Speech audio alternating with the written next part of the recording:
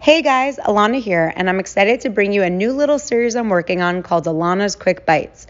Every week I answer questions live from my exclusive Diet Bet weight loss group, and because the past ones are too good to hold back, I thought I would share them now with the rest of you. So here's another bite-sized insight. Hope to answer your question next. The link can be found in the notes. Enjoy! Is there such thing as a body that just wasn't meant to get past a certain number? Is it different for everyone? I have myself convinced that my body just isn't meant to go under 180-ish. I've been doing Beachbody workouts consistently for 3-ish years, containers to be, calorie counting, switching it up through the 3 years, not always consistent, but even when I'm all in, I never see a huge change that lasts. And the best I've ever done is lose 15 pounds, which is about 30 pounds heavier than pre-babies. And I have just accepted my body wasn't meant to be smaller. But in my heart, I don't think I believe that. I'm not sure. Lol, can anyone really end up looking as fit as they want to? Or are some bodies designed differently? I think one of the coolest things about this question is how many ishes there were, right? She can't get under 180-ish. She's been working consistently for 3-ish years. And the question just comes from a place of, I have an open mind and I've convinced myself a lot of these things, but I want you to give me something to help convince me that it's not all true. And so I really appreciate you coming from that place. And I'm always happy to give you a new perspective and give you something else in your mind. I think it's really easy for all of us to say we're big boned.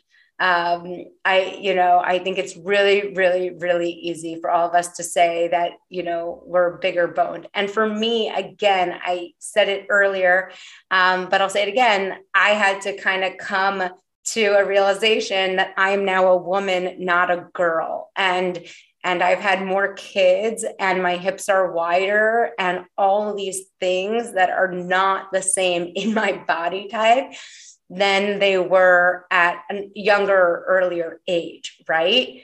And so when I'm in a workout class next to a girl who's so petite and has a body that I could be in my head for a second and be like, oh my God, I wish I had her body, because we all have those moments.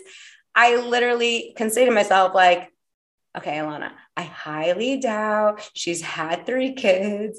I highly doubt she's my age. I highly doubt that she has the genetics that I do. I highly doubt that she loves food as much as I do.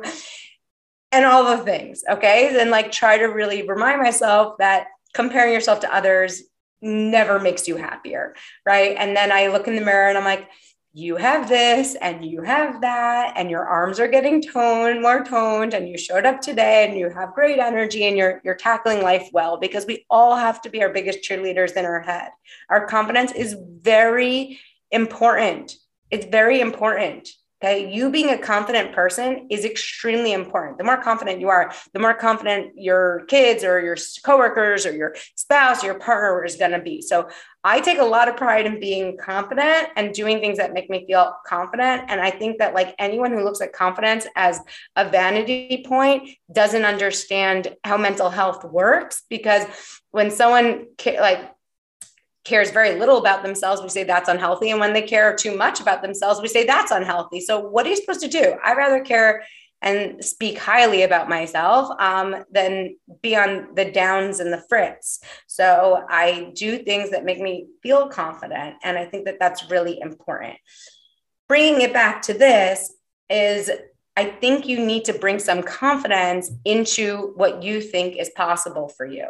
And if you've been able to go under 180-ish, then I think that you should potentially rephrase that and be really confident in knowing that you can get to 175.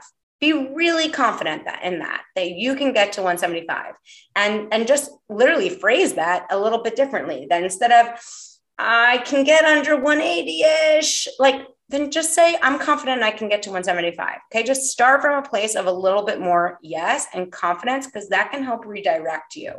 Okay. And I really recommend, and I will post it to my podcast and it's posted to Instagram, but I interviewed Natasha Peterson on Instagram. Pearson, Natasha Pearson. I always call her Natasha Peterson. I interviewed Natasha Pearson on Instagram. I'm going to repost it to my podcast and potentially YouTube. It was highly, highly inspiring. It's already on YouTube. It's highly inspiring because she's extremely candid about the fact that she did 2B Mindset, my weight loss program in the past, and didn't lose a pound. She was super candid about all these other things that she didn't try, that she has tried, the ups and the downs, all the fad diets. I think she brought up cabbage soup diet. She brought up a bunch of things without success or with short-term success and so forth. And now she has gotten to be teeny, teeny, tiny, unbelievable in her weight loss. And what she really said, a big difference is, and I think you should hear it because there's probably a lot of differences she brings up that you'll tack onto. But one of the big differences is that she admitted to herself that she can lose weight, which is very similar to what this person is saying in this question. She wasn't confident that she'd be able to maintain the weight. And I think it's really important that, like I in the interview, I helped kind of highlight that because I think a lot of us, or a lot of people, have done a million other diets in the past and kind of have this weight that they can get to and that they know they can get to. But still, she was kind of like hanging on to a lot of excess weight postpartum before she lost it. But when she decided that she was going to lose it, she knew for a fact that she can lose it. And I think that that is really empowering. So even if you've lost weight in the past with really unhealthy fad diets, sometimes it's a little empowering to know that you actually could get to a number and you actually have the self-discipline and motivation within you to actually stay consistent enough with any sort of plan and actually get the weight off. And so she did it, and she did it with the 2B Mindset, watching my videos and following me constantly this time around. And she decided to go with the plan that she thinks would be most sustainable in the long run, even though she wasn't able to sustain those results in the past. And she talks about her big aha moment was traveling and having her first trip and vacation actually going according to my recommendations and actually making healthy choices throughout a trip. And it was really enlightening that she felt like for the first time she had a vacation that wasn't all about carbs and fried food. She had her first vacation where she actually was seeking vegetables on menus and making healthy choices. That was her massive aha moment in realizing, whoa, now I'm confident I can actually keep this weight off. So I think there's a lot there to unpack, and I want you to get something out of it that kind of correlates to the question you asked, which is, if you know that doing several different programs can get you to a certain weight, then own it, okay? And really own your confidence that you can't get under 180-ish, that just be really confident that you know you can get to 175. Okay. Own that confidence, because that confidence will keep you consistent doing any sort of program. I highly recommend, like my philosophy on something that's a little bit more sensible along the way and keeps you more positive along the way. But at least knowing that is enough to stay consistent. And then know that while you're on your weight loss journey in getting to 175, you should be seeking aha moments that make you feel a little more confident you can keep it off. Whether that's going to a family dinner that you end up enjoying, even though you didn't eat like the shared appetizers, or it's a vacation that you still enjoy, even though, you didn't get the gummy bears for the plane ride, like whatever it is. Along your weight loss journey, you should constantly be seeking aha moments that make you feel like, you know what? Life is good. And I'm really enjoying this journey. And this doesn't suck so bad, because that will give you a lot of confidence that you can maintain it.